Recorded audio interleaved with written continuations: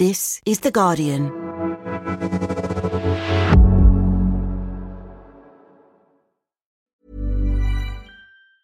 Tired of ads barging into your favorite news podcasts? Good news. Ad-free listening is available on Amazon Music for all the music plus top podcasts included with your Prime membership. Stay up to date on everything newsworthy by downloading the Amazon Music app for free or go to amazon.com/news ad free. That's amazon.com/news ad free to catch up on the latest episodes without the ads. Science Weekly is supported by BetterHelp. Here's a question. If you had an extra hour in your day, what would you do with it? Watch TV? Read a book? Meet up with a friend? Maybe a little nap? A lot of us spend our lives wishing we had more time. But for what? Perhaps to best answer that, you need to work out what's truly important to you, then make that a priority. Therapy can help you work out what's most important to you. It isn't just for those who've unfortunately experienced trauma in their lives. Therapy can be helpful for learning positive coping skills and for setting boundaries.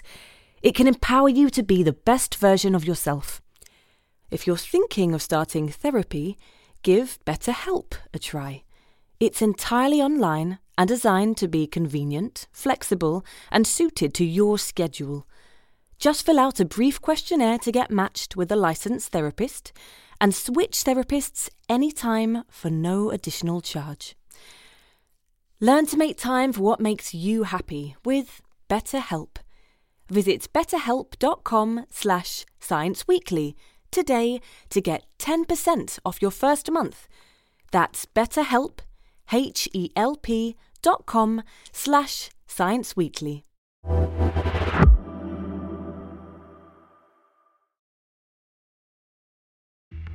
On the road to decarbonisation, you might think that swapping from petrol and diesel cars to electric would be a bit of a no-brainer. It's one of those rare moments when there is really good news in climate change, that something really works. But like many environmental issues, EVs have become caught up in the culture wars. I think it's simply a way to own the libs, basically. Touted as a panacea by many of those on the left, and as a carbon-guzzling mess or total non-starter by some on the right. So do you think it's one of those things where there's a bunch of green people who don't do the math? Oh yeah. It just sounds great. It falls in line with the progressive ideology. Carbon neutral, we can do this, everyone go electric. Yeah, and there's a fascinating discussion happening in the environmental community right now because they're being confronted with reality. The electric vehicle revolution is coming. It's good for the environment. It's good for cutting air pollution. The running costs of an electric car are less than the running costs of a petrol and diesel car. But what does the evidence say about the environmental benefits of going electric? What are the grey areas and the problems left to solve? And will we really all be driving battery-powered vehicles by 2050? From The Guardian, I'm Madeleine Finlay, and this is Science Weekly. To get to the bottom of those questions, I called on someone who spends quite a lot of time tackling the myths and misunderstandings around electric vehicles. I'm Auke Hoekstra. I work at the University of Eindhoven as a researcher in electric mobility, but I'm mostly known as the debunker-in-chief of a myth around electric vehicles on social media.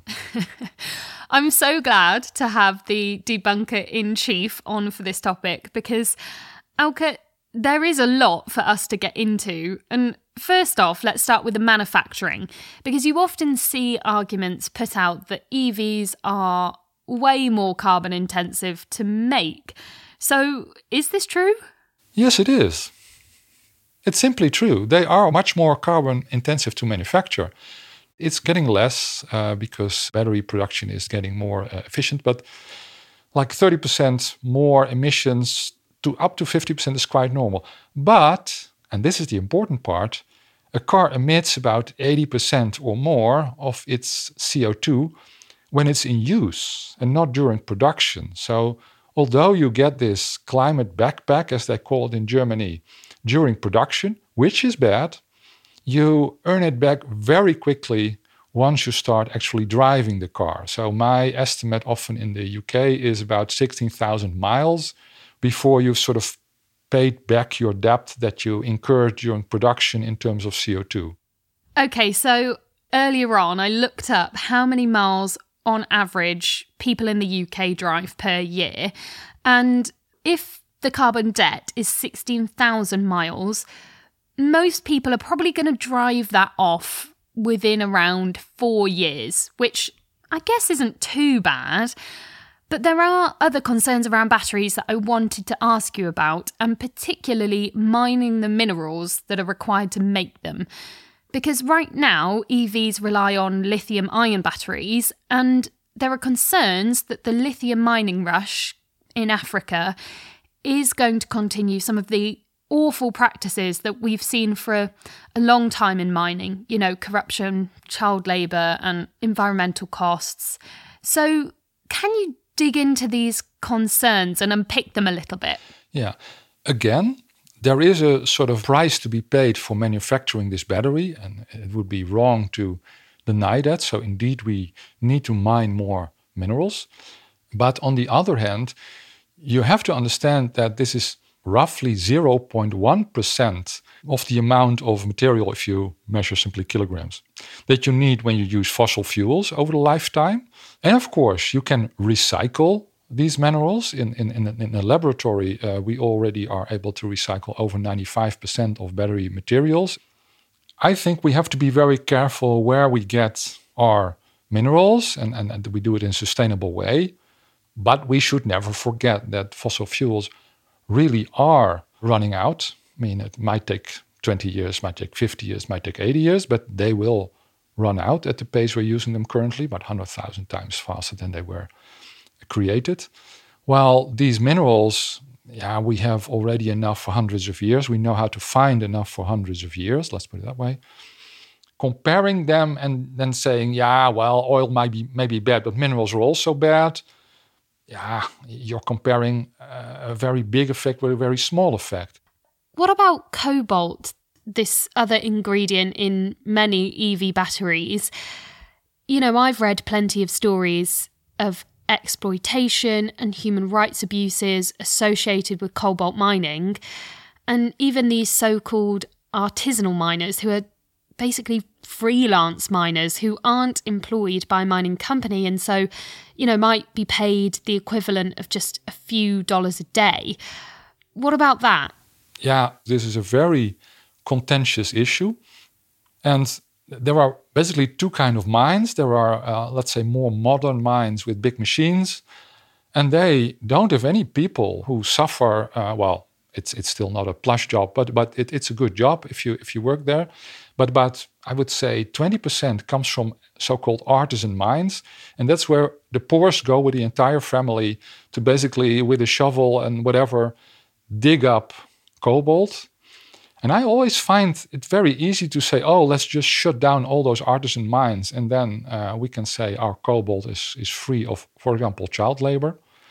But it would be, I think, much more interesting to see if we, for example, I read of one mine where they had a couple of grandmothers take care of the kids, and they got 5% more for the lithium, and then those poorest families still had an income, and the kids could just play instead of work. I mean, so it's always a nuanced story, and simply saying, electric cars are child labor is simply missing the point, still apart from the fact that cobalt used to be the prime ingredient in catalyzing fossil fuels, gasoline, and nobody ever complained about it then. So, minerals, they are problematic, but only a fraction of the problems of fossil fuels. So, moving on from manufacturing to driving, it was interesting to hear you say how quickly electric vehicles can pay off their carbon debt. How does the energy efficiency in EVs compare to combustion engines then? That's the reason electric vehicles are interesting. The batteries are the challenge, But the motor, that's where electric vehicles really shine. The electric motor is about 95% efficient, so it uses almost all the energy you give it to provide forward propulsion. And the average combustion engine in combustion car is about 20% efficient. It can theoretically go to 50%, but on average, because you always drive suboptimally, like 15% efficient. An electric vehicle is always 95%. So on average, you use about 4 times less energy to propel an electric vehicle than a normal vehicle. And this is also where a lot of the savings for consumers come from, because by a combustion car, you pay about as much for energy over its lifetime as you paid to the garage when you bought it. But the important thing is that addressing climate change is not a sprint, it's a marathon. And the way it's going now, I would estimate in 2050, if you buy an electric vehicle, it will emit only 1/10 of the CO2 of a combustion car. So there's a very clear road to almost full decarbonization with electric vehicle. I often say it's like the incandescent light bulb versus the LED light. It's not like, oh yeah, but difficult, what is better for the climate? Each has its advantage, disadvantage. No, it's simply a more modern and longer lasting and requiring less materials technology. It's simply progress. Okay, it's so nice to hear that for EVs, the only way is up. But I mean, right now, for people who are considering getting these cars, one of the biggest reasons that consumers give for not buying them is range anxiety. You know, this concern that their batteries aren't going to last for the journeys that they're doing and they're going to be stuck in the middle of nowhere with no way to charge. So perhaps we can unpick whether or not these fears are founded. Actually, it is not the non-issue that some EV proponents want to make of it, especially if, for example, you buy a second-hand electric vehicle. And I had a Nissan Leaf for quite a while, one of the firsts, and it had a range of about 60 miles. I've been picked up quite often with my Nissan Leaf, to be quite honest, where it just stuck without a battery because I was not careful, and also I wanted to try out how bad it really was, etc. Well, bad. But I must say, now I have a Model 3, a Tesla Model 3, which has a range of about 350 kilometers. So that's about, I would say, 200 miles or something. Your range will always be a little bit less than with a gasoline car. And topping it up doesn't cost you like 3 or 4 minutes, but more like 20, or at the moment, often still 30 minutes, although that's decreasing. So the real anxiety for me has gone now that I have, let's say, 200 miles instead of 60 miles of range. And I guess there's the question as well around whether there's enough chargers in enough places at the moment. I can see that surely that's only going to improve. But right now, do you see that as an issue? Yes, I do see that as an issue. In the Netherlands, we are, I think, the country with the most chargers per person, per inhabitant. And already there, sometimes you have to wait until you can fast charge. And sometimes when you get home, you don't have a charger. So I think this is one of the also main things that government has to do. They don't have to do much. They have to maybe incentivize it in a little bit. But yeah, government really has to make sure, I think, that there's enough room for chargers in the street. It is a problem, and especially in the city.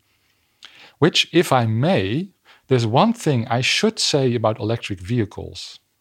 And that's no vehicle, or at least no car, is still much better for the climate, right? So let's not get overboard with saying, oh, this is such nice news. Electric vehicles are much better for the climate than gasoline cars.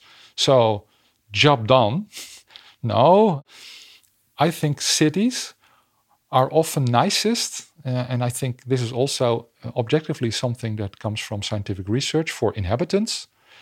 If the amount of cars is very low, it's sort of interesting from research that most people like to have a car, actually. But also most people like to be in neighborhoods with very little cars. So basically most people would like themselves to have the car.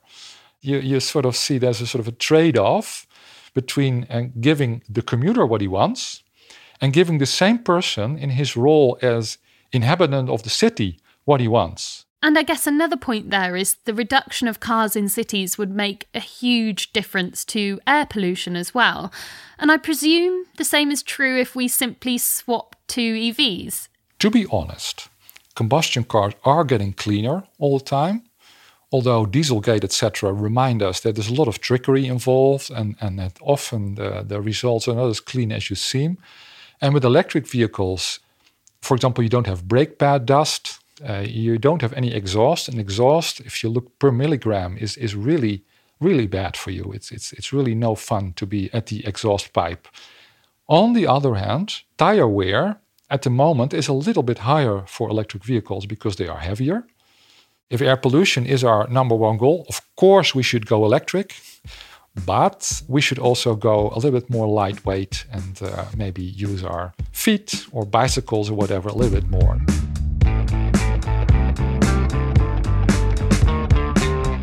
Alka, you've made a brilliant case for using electric cars for the vehicles we need. How hopeful are you that we will get there by 2030, 2050? Are the markets going in the right direction? Yes, it's going faster than most people predict. Every year they have to make new predictions that are more optimistic than the ones they made the year before. So actually that is going really nice. But to your original question, do you think combustion vehicles will be sort of replaced by electric vehicles? I don't see any other way. I see if we don't produce them, the Chinese will. They will be much cheaper to own for consumers. They will be clean. I don't see what can stop it. Alka, it's been so fascinating. So thank you so much for coming on and going through some of these myths and busting them for me. Well, thank you very much for having me. A big thanks again to Alka Hoekstra. The Guardian's currently publishing a fantastic series of articles called EV Mythbusters that explores the myths, the realities, and the grey areas surrounding electric vehicles in detail. So if you want to dig even deeper, head to theguardian.com. And thanks to listeners John Baptiste and John, who suggested an episode exploring this subject. If you have a question you'd like to hear an episode about, please email us at scienceweekly@theguardian.com. Now, before you go, I'm really excited to tell you about a new Guardian podcast series that's starting on Thursday. It's called Black Box, and it's exploring what artificial intelligence means for humanity through 7 incredible stories. I honestly can't wait for you to hear it. It's going to be so good. So search for Black Box wherever you're listening to this podcast and hit subscribe. And that's it for today. This episode was produced by me, Madeline Finlay, and Eli Block. It was sound designed by Joel Cox, and the executive producer is Ellie Bury. We'll be back on Thursday. See you then.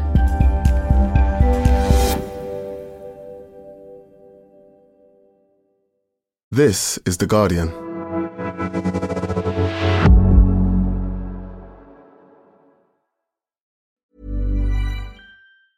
Tired of ads barging into your favorite news podcasts? Good news. Ad-free listening is available on Amazon Music for all the music plus top podcasts included with your Prime membership. Stay up to date on everything newsworthy by downloading the Amazon Music app for free or go to amazon.com/news ad free. That's amazon.com/news ad free to catch up on the latest episodes without the ads.